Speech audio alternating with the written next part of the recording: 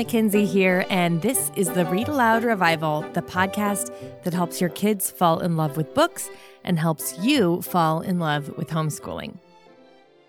In the last episode, I shared a session that I did at Great Homeschool Conventions in 2023 about helping your differently wired kids fall in love with reading. That's a session I did with my friend Colleen Kessler. So listen to that one in episode 230 if you haven't. Today, I want to share another session from that same Great Homeschool Conference. This one is all about homeschooling with babies and toddlers. So if you're homeschooling and you have babies and toddlers underfoot, this episode is for you. If you have a friend who is homeschooling with babies or toddlers underfoot, this one's for her. So would you share it with her? I hope she'll find some encouragement, maybe a few laughs, and a lot of tips in this episode. Now, full disclosure, my favorite part about going to the Great Homeschool Conventions is because I get to hold all of your babies. So what I did this year is I created a session that would ensure I would get the maximum number of baby holds. I created a session called Homeschooling with Babies and Toddlers, and it was so much fun because the room was positively packed with babies and toddlers. And I don't know, there's just something next level awesome about being in a room with so much life. I loved it. I hope you enjoyed this session as much as I did. There were some photos I mentioned during this session, and I put these photos up on slides during the conference, but I'm going to put those photos in the show notes of this episode. So in case you're inclined to see a little of my real life chaos, you can head to the show notes, readaloudrevival.com/231, because this is episode 231, and you can see those for yourself. All right, here's that session. Enjoy.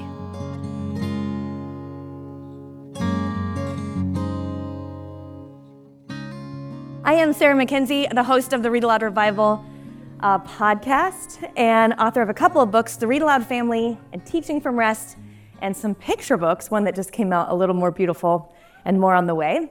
And today we're going to talk about homeschooling with babies and toddlers and why it's so stinking hard and what we can do about it. Before we get started, because I will forget to mention this later, I'm going to be recommending some books and resources, podcasts, and all kinds of stuff. And I have some good free book lists for you.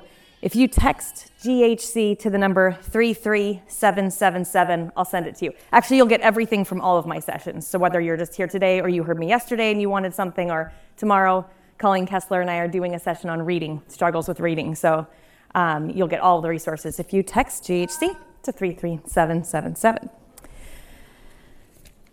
My husband and I have been married for 21 years. We've homeschooled since the beginning of time, it feels like. Our oldest is Audrey. She's a junior at Franciscan University in Steubenville here in Ohio. We live in Washington State, so she's a long way from home. And she's been homeschooled since we started, since she was old enough to go to school. Allison is 19. She is studying illustration and sequential arts at the Savannah College of Art and Design in Georgia. Drew, he picked that picture, can you tell? He saw me when I was preparing my slides for this, and I had a different picture of him. He's like, could we switch that out for the, I'm like, yes, we can. He's a senior in our homeschool this year. He will also be going to Franciscan University in Steubenville next year, hopefully to study marketing. And then there are those three little joyful blessings at the bottom. Claire is 11, and they're identical twin boys. They are 9. Emerson and Beckett are 9 years old. So Clara was 9 months old when I found out I was pregnant again. Just give you a second for that, because my husband says that I started giggling and then sobbing, which to me seems a very rational way to respond to, right? He didn't see it that way, but I did go to the doctor, of course, and when I went to my first appointment, he said, well, let's do a ultrasound and we'll get a real due date, like a proper due date for you. And so he does, and I'm still in the daze, like, I cannot believe I'm pregnant again. And he says, oh, Sarah, there are 2. I was like, 2 what? 2 arms, 2 legs, like what are we talking about? It can't be 2 humans because I have a baby at home that doesn't walk yet. So at the time we were homeschooling a 12-year-old, 10-year-old, 8-year-old, and then we had a 1-year-old and twin newborns. That was nuts, right? And everybody in my life made sure I knew how crazy I was to think I could homeschool my kids. And I sort of put off we got this, it'll be fine. While inside I was like, I'm pretty sure I'm gonna ruin these children, right? This is not going to work. But I worried about so many things. I worried about whether I was ignoring my big kids because I was taking care of all of these babies. I worried about where I was neglecting some big part of their education, something that they needed that I was completely not, and I was, we're gonna talk about it in a second. I worried about the babies, that I was so distracted that I was not as patient of a mother as I wanted to be. This was not the ideal vision that I had when I first imagined homeschooling, and I thought I'd be like sitting on the hearth reading, I don't know, Charlotte's Web while my children were like whittling or something. This is not what it looked like, and it still isn't what it looks like. So a big part of my frustration in those years was just reconciling what I thought my homeschool should look like and actually what it did. And I would bet that every single person in this room feels on many days like, I wonder if I'm making a mistake. Because we worry about the things that the balls we're probably dropping by homeschooling our older kids with a bunch of babies and toddlers, right? But here's something I want to remind you right at the very beginning before we get into some practical stuff, and that is that you are a professional problem solver. You have been problem solving since before your first baby was born, right? So baby doesn't sleep through the night and you're problem solving. Well, they don't sleep through the night for years and you're still problem solving, right? You go to church and the baby has a blowout and you forgot to pack an extra onesie. What do? You're problem solving. You have nothing for dinner except like 2 cans of green beans and like a box of macaroni and cheese. And well, actually, that sounds like a decent dinner, doesn't it? Let's go with the dinner.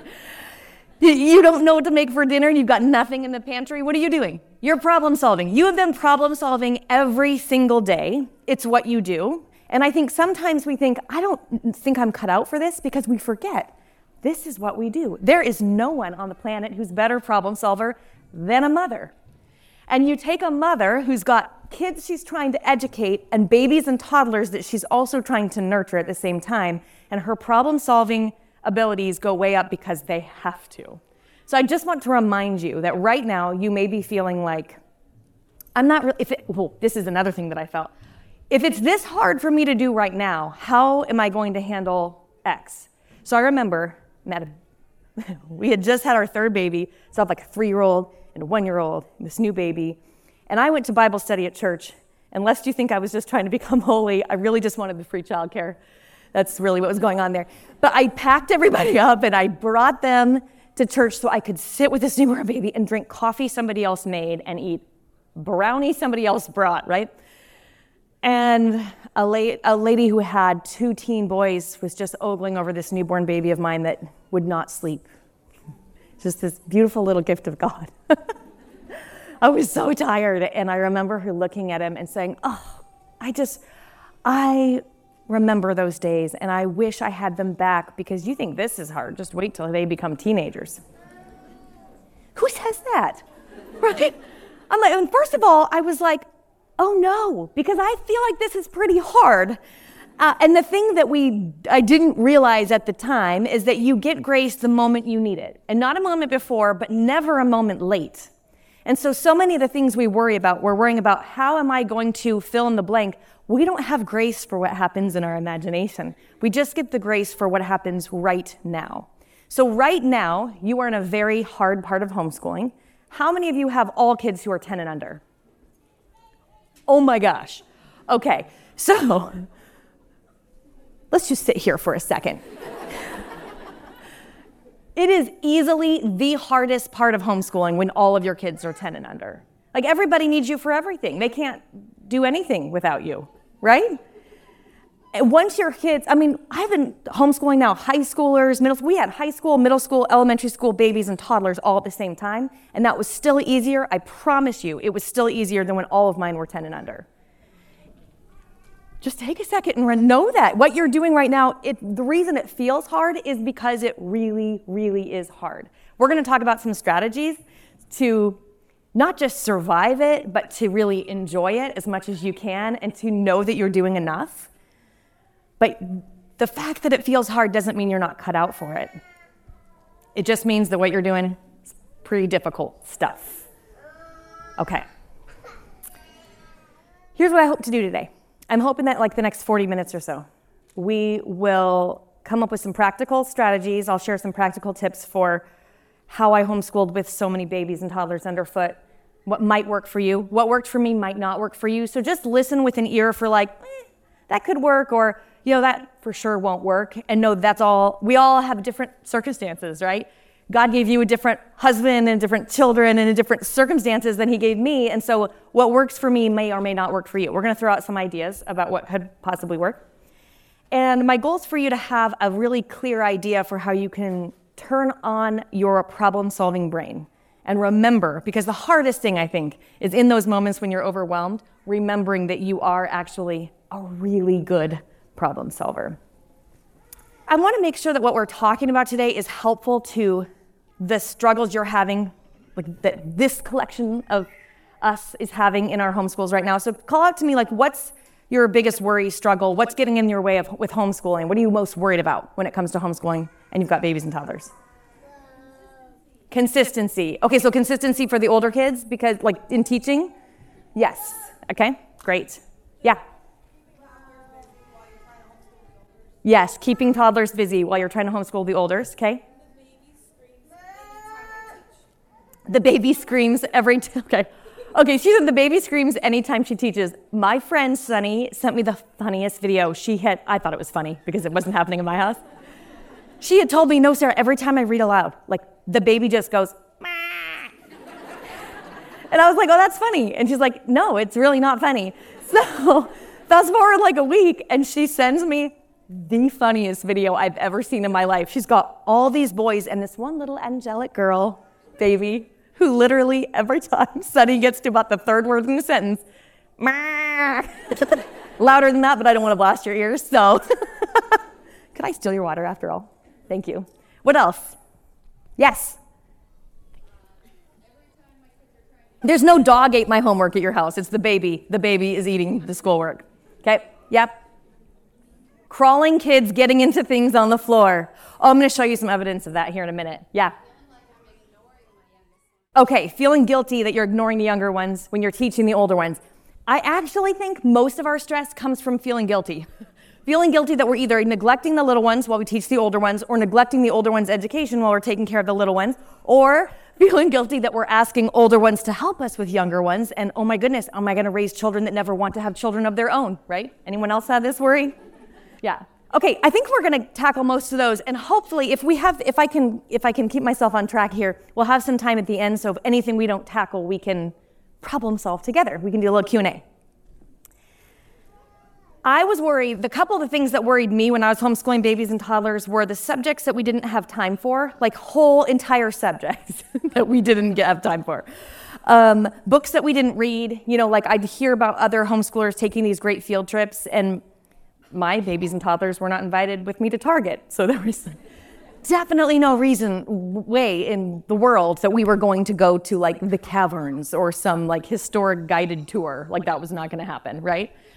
I worried also that I was tired and burned out and frustrated and constantly doubting myself. And so I was showing up in a way that maybe might send the message to my older kids that it wasn't really that fun to be homeschooling them, and to my babies that I would kind of batch parent the babies. They were all so close together. So, when the twins were born, my husband would get up in the middle of the night to help me while I was like feeding them, right? And so he would call it processing the babies. And what he meant was like he would change the diaper, this one, and then hand me that one, and then this one, like, right? But that is kind of like what we were doing, right? Like we were only a man would talk about right? That way, processing the babies. But actually batch parenting is kind of something that happens, I think, a lot too, whether it's with your older kids or your younger kids, because there's only one of us and there's so many of them sometimes, right? And so you just feel stretched in so many different directions. The other thing that really frustrated me is this thing that you hear. We've all heard, experienced moms say, oh, treasure these years because you'll miss them, right? Did all of your like nerve endings just go out? You're like, okay, thanks, I bet I will. Yeah. But I also hated it's just a season. Because like, I don't know, that's not one season, right?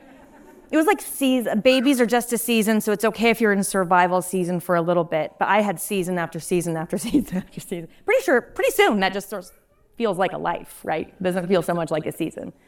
And so the question I had was not like, okay, I knew we could do less for a season, but what if you have like 6 seasons stacked on top of each other? Then what, right? Then how does this pan out?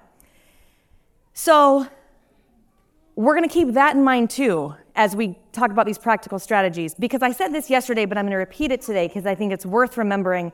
This is the day the Lord has made.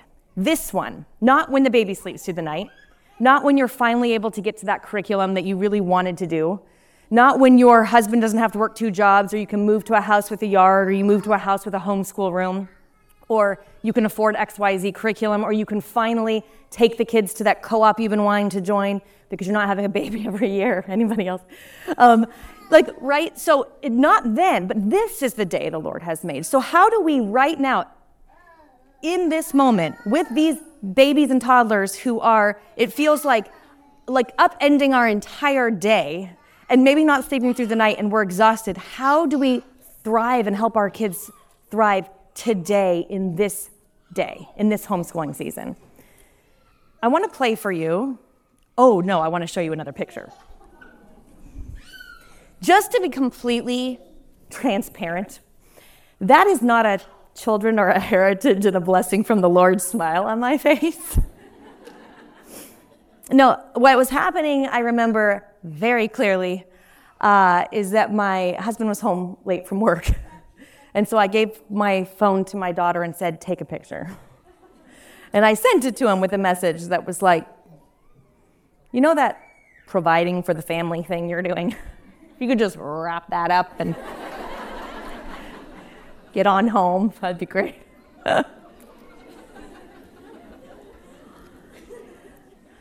I like both of these pictures, though, because they feel to me very much like now, we know this is going to happen. You know this is going to happen. I can look back at these pictures, my kids are so much older than this now, and go, oh my gosh. Now my husband looks at these pictures and he's like, they're so precious. And I'm like, oh my goodness, they're so precious. I was so tired. That's all I think of when I see it is, oh, they were so precious and I was so tired. One of the things I would have loved to know back then is how things would pan out in the future. So my oldest daughter, that's her Audrey, she's 21, almost 22. She's a junior in university. When she was 12, I really worried about her. I worried about how much I was asking her to do with the older kids. I worried about the fact that we weren't doing hardly any school at all for years. It was not just the year the twins were born. It was before that because I was sick when I was pregnant with them. It was the year after that because then we all think, oh my goodness, we're gonna have a new baby. And then we forget the baby turns like 2 and it just gets so much harder, right? And then 3 and you're like, when does it get easier? When does that happen? So anyway, recently, Audrey sometimes comes to conferences with me and people will ask her questions. So finally she said, hey mom, you should just have me on the podcast and ask me the questions everybody asks me and then I'll tell them. So I asked a question of my own and I wanted to play this clip for you.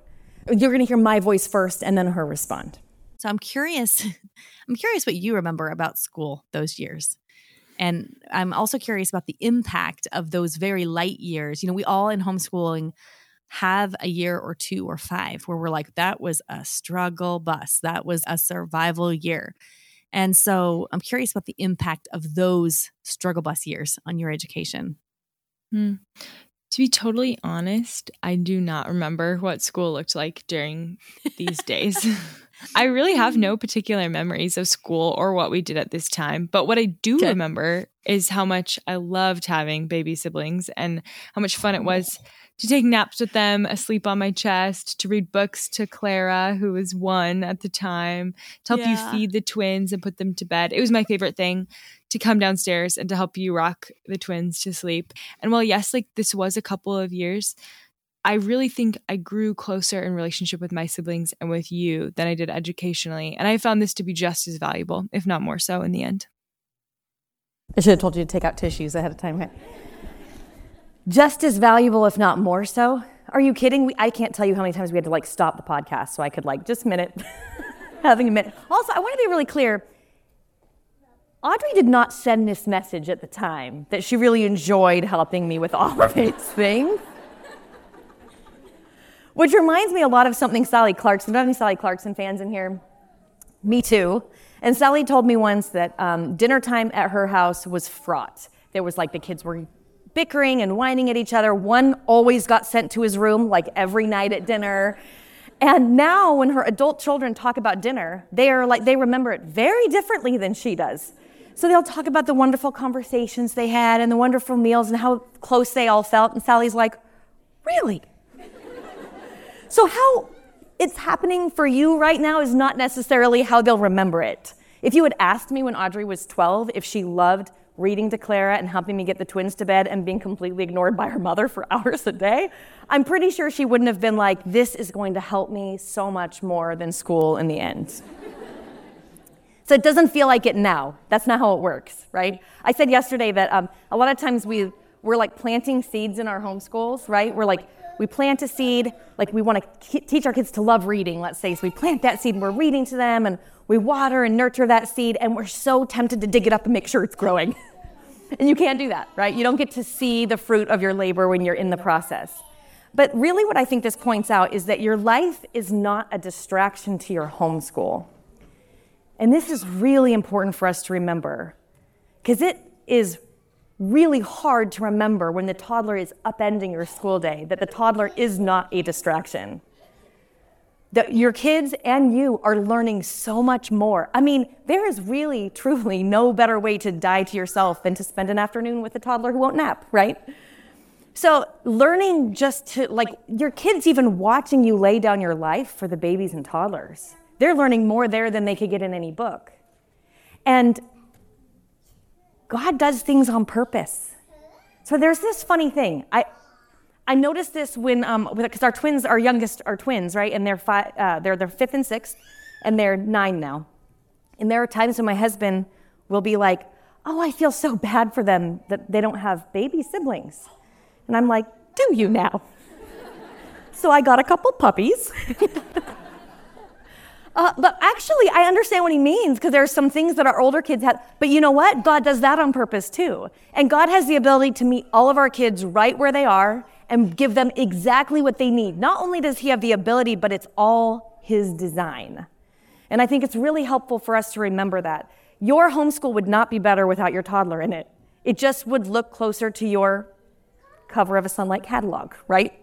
It might just look a little bit closer to what you thought you were going to be doing in your homeschool, when actually the homeschool you have is the one that he wants you to thrive in, the one where he's going to meet your kids and educate them in.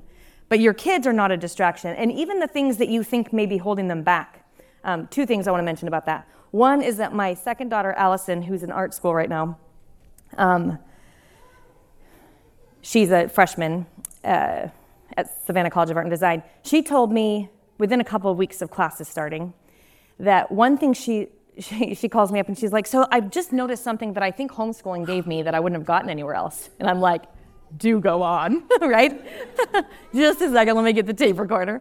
And she said, I just think I'm better at managing my time, my workload, than I'm just surprised at how many other students don't have any idea if there's a big project due on week 8, how to back that up. And I thought, that's interesting because I'm pretty sure I didn't get around to teaching that to you during all this chaos, right? But I do realize that she actually did have to self-manage more because I wasn't available, right? I had to take care of the baby, so she had to self-manage a little more. And I wouldn't have said she was doing an awesome job at it for a long time. But apparently, they're seeds that are planted that we don't even know how they're going to grow. Another example of this is that when our oldest learned how to drive, she had passed her driver's class and test and everything, and except for that last driving test. I don't know what your rules are here in Ohio, but we have certain number of hours you have to take, and then you have to do a written test, and then they have to drive for a certain number of hours, and then they have to pass a driving test.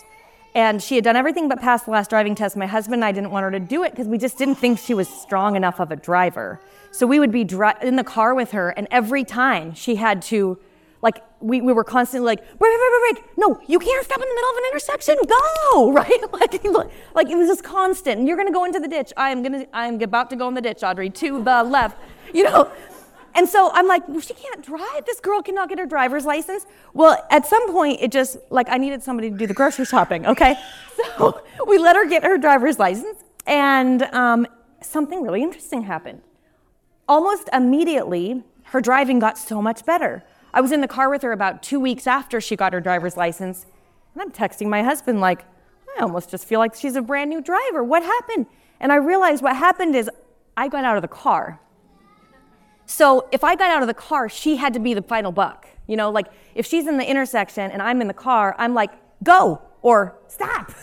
And so she's waiting for me to tell her what to do. But as soon as I got out of the car, she had to be the one making those decisions. So I think a lot of times in our homeschool, we're like, this kid is not ready to fill in the blank. But of course they're not. Just like we're not getting the grace we need until we need it, they're not getting the grace for their future challenges until they meet them either.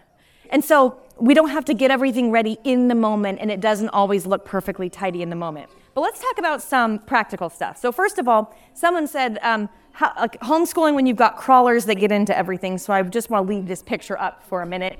I think on that couch in the top picture, I think the baby's holding a Keurig cup.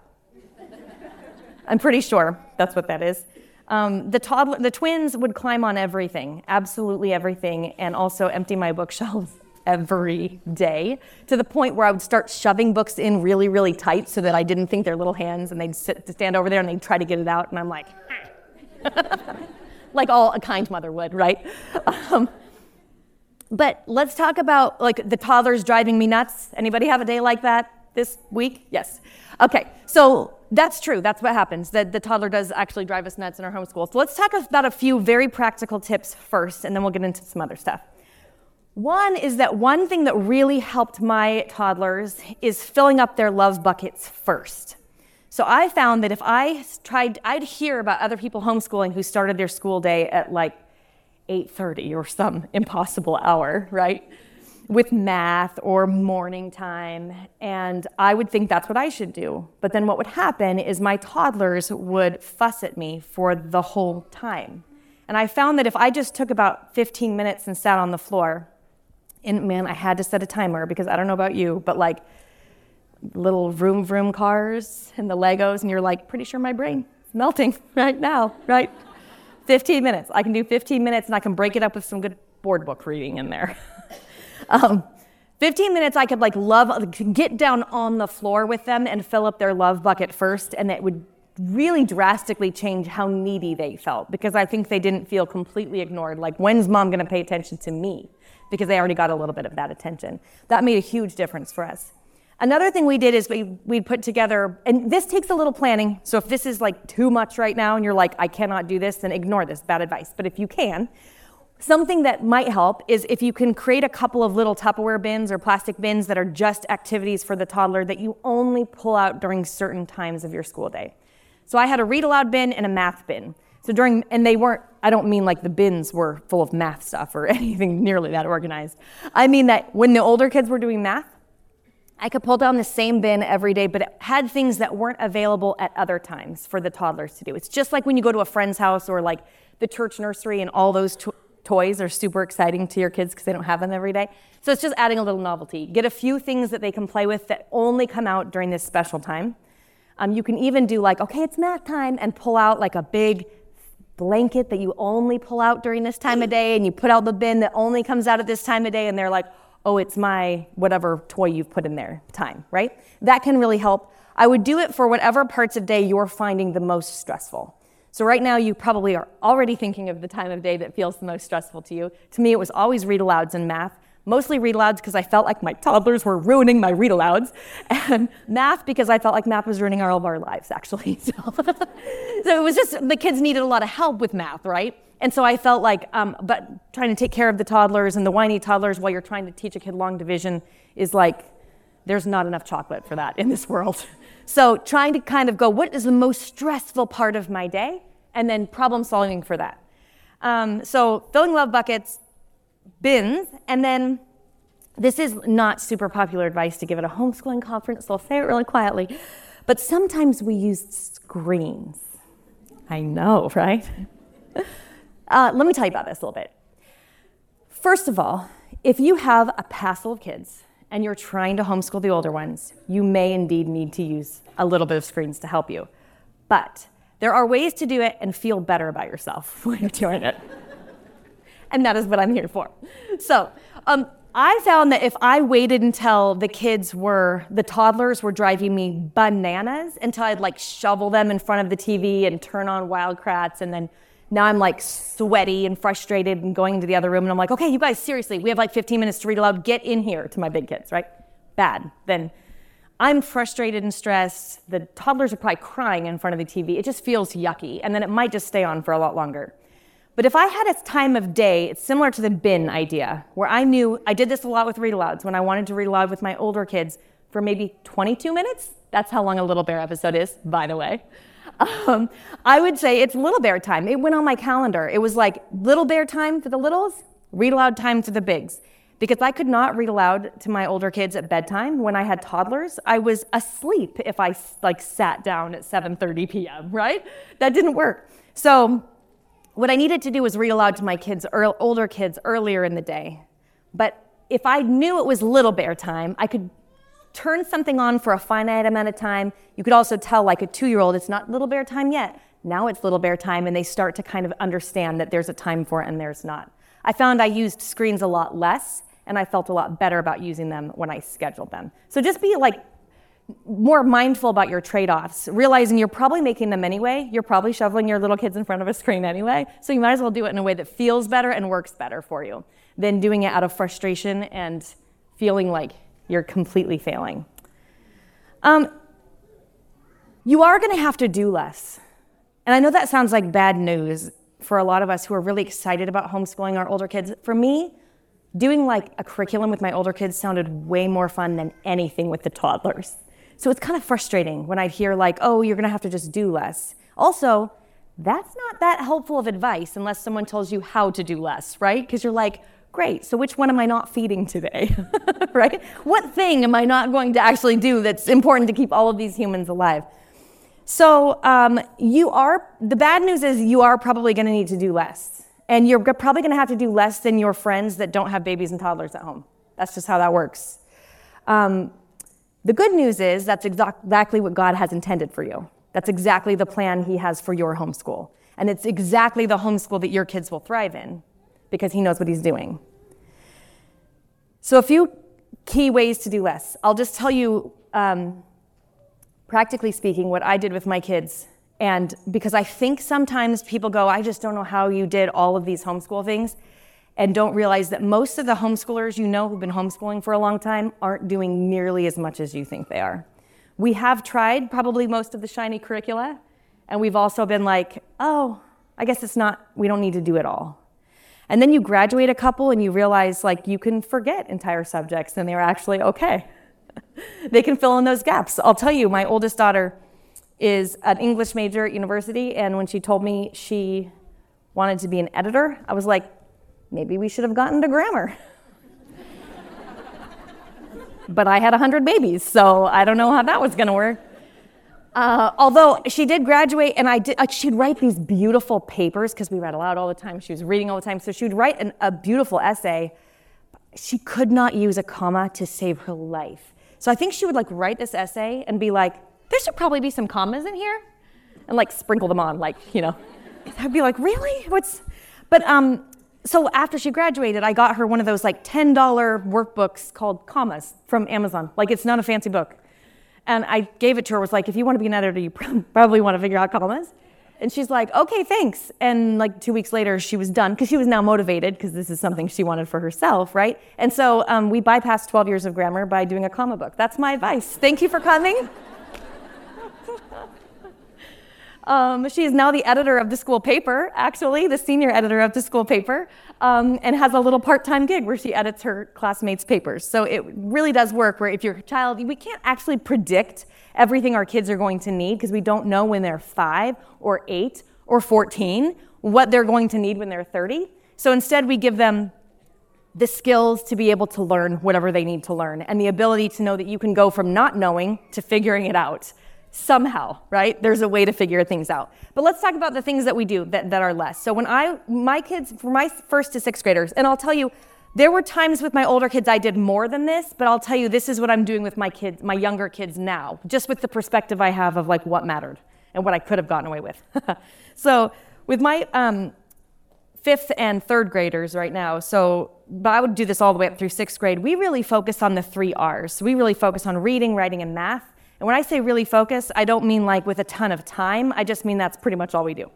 So I read aloud to them every day, and they have phonics practice. Like I'll do a phonics lesson with my kids who are learning to read for about 15 minutes a day, never more than 15 minutes, sometimes 10, but never more than 15. You have to survive this homeschooling thing too, right? So 15 minutes a day of phonics, I'll read aloud to them. Once they're reading basic, like once they can read at about a Ramona Quimby level or so, then I just switch from phonics to just having them read every day, like free reading. They can just pick any book from our shelf and sit and read it, talk with me about it later. We're going to talk more about that tomorrow in my reading session. And then math, which we would only do for about 15, 20 minutes max a day, and we would never finish a lesson in that amount of time. So I didn't sit down and try and do like lesson 14. I just set a timer, and we got as far as we could get, and then we stopped, which works great because if something really clicks with your child, you can just cruise on through. Like, oh, we actually don't need all this practice. You know this. Let's move on. And if they don't know something, you can stay there for a while. And then writing, and for 1st to 6th grade, I don't actually do any writing with my kids who are all the older ones anyway, are very good writers now. We didn't do anything except copy work. So we just copied, and is everyone familiar with what copy work is? The short version of what we did anyway was just, I'd have them pick a book that they really liked from the shelf. So let's say they pick Charlotte's Web, and they would write the first sentence out of it into a notebook. And then the next day they would add the next sentence, and the next day they would add, and they're just copying the words. And the reason this works so well is because they're really seeing how good language is laid out with proper punctuation and usage and all these things while they're practicing their handwriting. And before we did copy work, actually, now that I think of it, we did like a workbook to learn good handwriting. That was it. Reading, writing, math. We covered a lot of history and science through our read alouds. So I was reading aloud every day. I wasn't trying to cover this period of history through read alouds, but you can't help it if you're reading aloud to your kids, covering times in history and topics in science, because it's just how books and life work. There is history and science all around us all the time. So those things pop up. So school for my kids in under 6th grade takes 2 hours or less a day.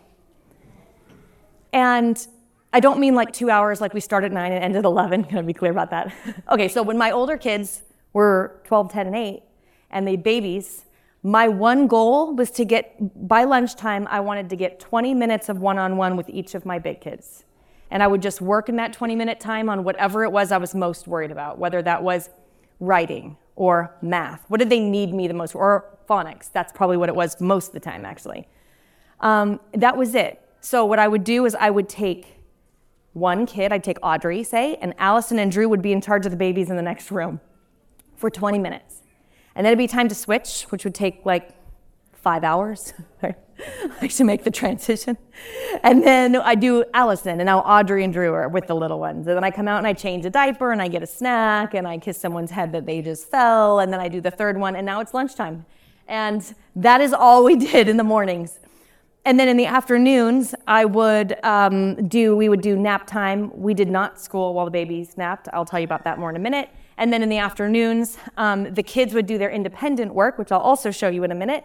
And I was around, but they would just come to me if they had a question. So they might be doing an Explode the Code workbook, or they would be doing their own reading time, so they would come and ask me what a word was. Or I might say, you can pick any one of these books about all of these different science topics from all these picture books. Maybe I got 10 picture books or something that were about science topics. You can read one and tell us about it at dinner time. So they might go find it and then need me to read them every page because they couldn't read a word from themselves, right? So, but they'd have to come to me, basically. And that was sort of how we structured our day. That is really how little we did and still do actually in our homeschool to this day, except that we also do some memory work, but very basic, like poetry and scripture memory. Okay, when we get to middle school, and on my homeschool, it looks very similar to what they did before. We're really still valuing reading, writing, and math. And the reason for this is really practical, and that's because the skills of learning, reading, writing, and computing, they're really how you learn everything else. So all those content subjects like history and science and art appreciation and all the different things that you can learn about, you need to be able to read to learn it and then write to think about it, because that's really what writing is thinking. And so if you teach your kids, if we focus on the reading and writing and basic math, we're giving them the skills so that as they get older, that now we still don't have to add a whole bunch of curriculum, but the whole world breaks open because they've got these skills where they can get all of these different subject areas. I also, usually it was a part of a co-op, a very, not dependent on the year. We've never been in a really organized co-op, but like a really structured academic co-op necessarily. But mostly I wanted to be there because I wanted adult interaction during the week. And it was also helpful to have a little bit of accountability. I like to have my kids to have a different teacher than me. And they would learn something like ancient Greece, because we sure as heck weren't getting to it at home with all of our 100 babies, right? So it was kind of nice to have that going on. So that also, we were usually in middle school. I think we were in a co-op for all of our older kids this years there. And in high school, high school is the sweet spot of homeschooling. You just wait. It's so fun. It gets so good. Your kids are able to read and make connections and write and discuss things, and homeschooled teenagers are the actual best. So you have such good things to look forward to. They're my favorite years of homeschooling because they're all those things that you want right now when you're thinking of, like, maybe you hear about project-based homeschooling, right? Like your kids, and you think about like your kids following a passion or an interest and learning all about it. And then you're like, ask your 7-year-old, like, what do you want to learn about? They're like, Minecraft. You're like, that's not what I was thinking. And also, you have to do all the work, right? You have to be the one to look up the books and make all the connections for them because they can't do that yet. When they're in high school, that changes so much. And now you've had all these years where you have a warm connection that you probably wouldn't have had to that same degree if you weren't homeschooling. So you get this, like, you get all the benefits of all these years that you're pouring in right now. I wanted to give you this tip right now because it's so interesting. What I see on my screen does not match, but that's what I wanted you to see. These spiral notebooks, has anyone seen my spiral notebooks post? I'm going to give you a quick rundown. Okay, a few of you have. So here's the deal. I went to church when the twins were like maybe 1, and so Clara would have been 2, and then the other kids were older, and whatever ages they were at that time. We're at church, and my friend Sheila, who homeschooled 3 kids all the way through, says, Sarah, how's your homeschool year going? And I just started sobbing. Poor thing. She was like, okay, wow, So she's trying to help me. And she's like, well, how much work are they doing independently? Like, independently? Like, nothing. My kids can't change their underwear independently, right? Like, nothing is happening independently. She said, okay, I'm going to come over tomorrow. I'm going to bring some spiral notebooks. I'm going to teach you something. And I'm like, okay. She comes over. I clear away to the door, right? Come on in. And she just takes one of these cheapy spiral notebooks, and she teaches me to just write down everything you want your kids to do that day. So you can't read this, a terrible picture because it's from the dark ages, but I'll tell you what it says, and I did update now so I can see it. So this must have been Allison's because they're not check marks, they're faces. So this is my child who's at art school now. Checked things off by drawing faces. So I can see Wednesday, 12:10 math, do lesson 14E and 14G. I have no idea what math program we were using at this time. I think we've used them all. And then extra math, which must have been a thing we were doing. I don't know what that is anymore. Typing, do a lesson. Piano, practice 20 minutes. Writing, find and copy a Christmas poem. That sounds fun. I must have taken this picture, honestly, because it was I'm doing a good job right now. Because I don't think that we did a lot of that. It would have been a page in your cursive workbook or copy a line for your copy work. That was probably more typical. Reading, choose any saint biography and read the first chapter. Okay, so, and then I had to write down which one she picked. That was it. That's all for the whole day. Now, a couple of things happened when I started doing this. Number one, my older kids did not have to wait on me. And you know how it is when you have toddlers and babies. If your older kid is come on, especially if you've made a rule like we did, that you couldn't have any screens until two things. Your schoolwork was done and it was at least 2 o'clock.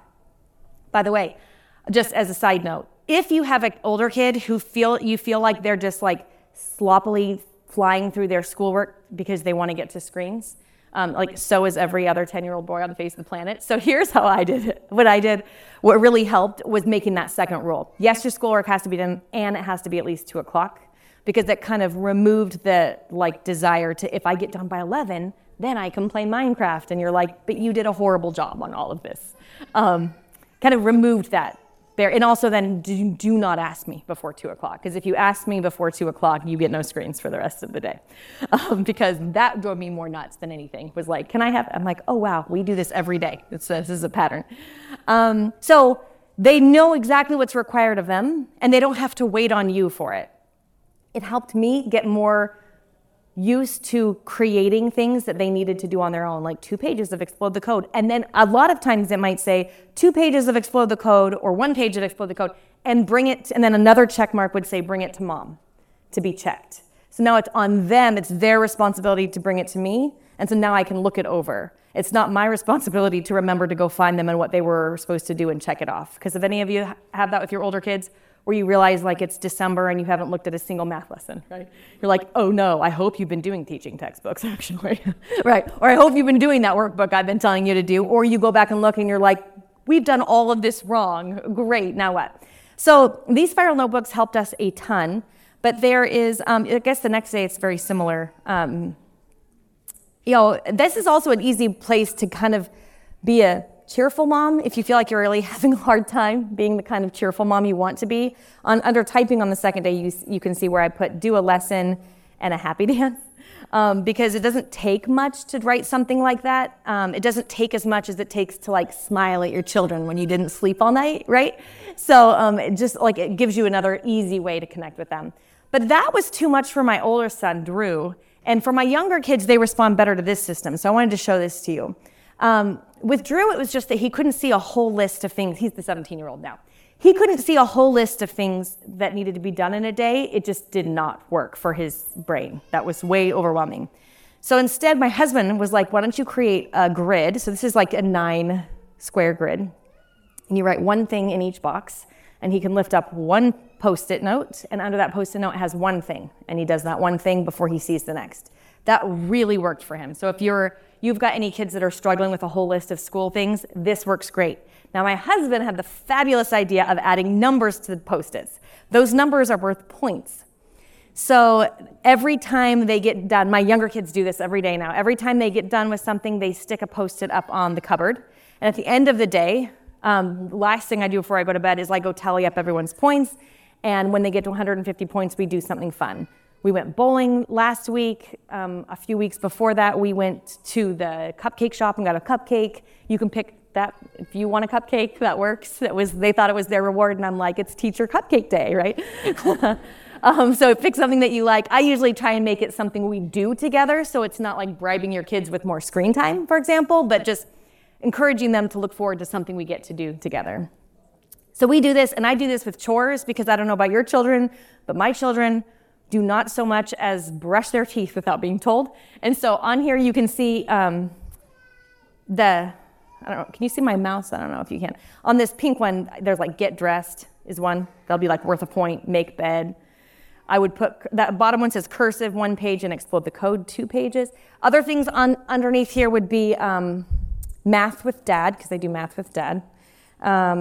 It would be, I just put like morning time with mom, and that's where we do our read alouds and we recite some poetry.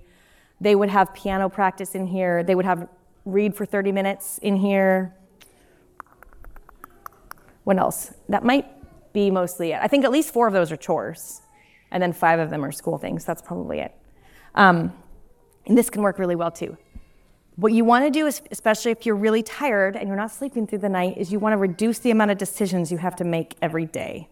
So something like this helps you reduce the amount of decisions and helps your kids know what to expect. So it's kind of a win-win there. This is my least favorite homeschooling advice ever. Homeschool while the baby is napping. How often do you hear this? Do you hear this? Yeah. You're like, thank you, I've never once thought of homeschooling while the baby is napping. I'm not like trying to make dinner, clean my entire house, and do everything else in my day while the baby is napping already, right? I just hated this advice, and I still do when I hear it, because I just think anybody who says it does not remember how tired you are. And you're going to be in your homeschool longer than anyone else. This really came home for me when Audrey went to college. Because I'm like, woo, we did it. Like, first of all, you apply to colleges and you're like, I really hope this thing works out, right? And then it does. And it totally does, by the way. And you're like, this is amazing. And then they graduate and you're like, oh my gosh, I'm still here for a long time, right? So you're going to be the person in your homeschool longer than everybody else. And so you at least need to take care of yourself. And this doesn't need to be some woo-woo self-care thing, but you actually do need to take care of the teacher so that she's nice to be around. The single most important part of a successful homeschool is a peaceful, content homeschooling mom or dad, if you're a homeschooling dad. That is it. You could use every curriculum in that exhibit hall will get the job done. Every math curriculum is pretty darn good. Every writing curriculum is pretty darn good. The resources we have at our fingertips right now are great. So we can overthink which curriculum are we using, which method are we using, and none of that is going to make nearly the same difference as it is you being a peaceful, content mom who can smile at your children. So it's worth taking a second to go, how can I make it more likely that I'll smile at my children today, right? And homeschooling while the baby is napping is not it. Because I know that I would wake up in the morning and sometimes I would feel an overwhelming sense of dread. And it is really hard to be a loving, cheerful homeschooling mom who's sending the message of, I like being with you to her children, if you wake up feeling overwhelmed with dread. But if I knew, okay, whew, it's going to be a day today, isn't it? But let's just do the morning, and at nap time, I get my break. So at nap time, if I could get the 3 babies to nap at the same time, which was not a guarantee or even a likelihood much of the time, all of my older kids, this is the time where they would go to their rooms and do quiet reading time. And my pre-readers would listen to audiobooks. So I would put Redwall on an iPad and I would stick it on guided access. Do you all know about this? So you can turn on, if you have I'm sure there's something on Android too, but we have an iPad. So I do this with my twins still. I'll turn on Redwall or whatever the audiobook they're listening to. You can just look up guided access. You can set guided access on your iPad. It's built into it. And it means that your kids can't get out of the app and start playing Minecraft, for example, when they're supposed to be reading their book. So then I could say, okay, go into your room. They could do whatever. They could lay on their bed. They could go to sleep. They never did that. They could play with Legos or draw or whatever they wanted, but they had to stay in their room and they had to either read or be listening to an audiobook or napping. And that time was when I got a break. And I just think it's really important that right now, when you're in this season, we don't burden ourselves with this kind of nonsense advice that makes us feel like we're failing every day because we can't manage to homeschool our children all day, even while the baby is napping, get dinner on the table, and educate all the children well. That's a really heavy burden to carry. So if we can just stop and think, how can I take care of myself in such a way that I can be a good enough teacher, a good teacher, not good enough, that I can show up as best as I can for my kids. And that's just something I wanted to end with today. I wanted to tell you, this is hard, right? It's just really stinking hard. There's a lot going on. But what you're doing every day in your homeschool is really, really worth it. And those babies and toddlers in your homeschool are giving your older kids more than you can possibly imagine. This is Drew. He was the one who wanted the muscle picture, right? He's my track star. And he, actually, I'll brag for a minute, because yesterday he ran his varsity track meet and busted all of his PRs, and I think he might be on his way to state, so that's very exciting. And it makes sense because he spent his entire toddlerhood running away from me. So I'm glad it's being put to good use now. This is him at 6, so you kind of see it, right? You can see the connection. When I was this is how old he was when I was pregnant with Clara. And he was so excited about this sister that he said, maybe if we name the baby Nothing, she won't be born. And I was like, oh, this is going to go well, right? He was actually kind of obsessed with this idea of baby slobber. We didn't have any babies. He was the youngest at this point, right? And he was like, he would just be sitting there playing with his Legos or eating dinner, and all of a sudden, put his fork down and be like, is the baby gonna slobber on my Legos? I'm like, that's the nicest thing the baby's going to do to the Legos, right? Like, things are gonna get a lot worse than slobber. So I was super worried about this, and interestingly enough, there was nothing I could say or do to prepare him, when there was nothing I could say or do to help him fall in love with this baby who he clearly detested. But I didn't need to, because, slobber, right? Just maybe 2 months ago or 3 months ago, I told this story last night, actually, now that I think about it. He, now 17, was like wanting to make cookies because the oldest sister is gone and she's the one who bakes anything worth eating. And Clara, who's now 11, was teaching him how to bake chocolate chip cookies. I got all these pictures, and as I was taking these pictures of them in the kitchen, I was thinking about this picture and about him thinking this baby was going to come in and ruin his life and slobber on his Legos, right? These are the kinds of gifts that babies and toddlers bring to our homeschools. They are not a distraction. They are not in the way. This is exactly the homeschool God wants your kids to thrive in, and it's exactly the homeschool He wants them to thrive in. That He's giving you the skills so that you can help them thrive in. It might not look the way you think that it should, but it looks the way He does. It looks the way He thinks it should. You have absolutely everything you need to teach your children well right now, this day that the Lord has made. You can find more of that podcast with Audrey if you want to hear some other funny things she said. Like, for example, I asked her during that podcast, what is one thing you wish we had done more of? And you guys, she said Latin. And I just want to be clear. She cried every day over Latin. And so I did Latin because at the time I thought that's what you were supposed to do. And I don't do Latin anymore, just for the record. Nobody gets Latin. And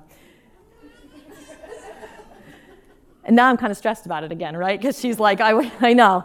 But there's all kinds of surprising things that she has the perspective on now. It was very interesting. So you'll get that podcast and all kinds of good things if you text GHC to 33777. Thank you so much for joining me. I love being with you, and I love seeing all of your beautiful babies in this room. So thank you.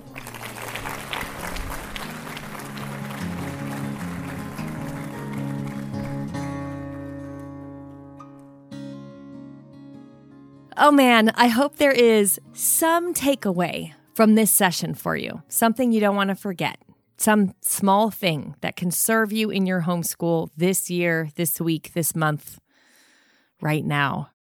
Remember, your life is not a distraction. The baby is not in the way. You were made for such a time as this and for such a task as the one before you. Now, let's hear from the kids about the books they've been loving lately.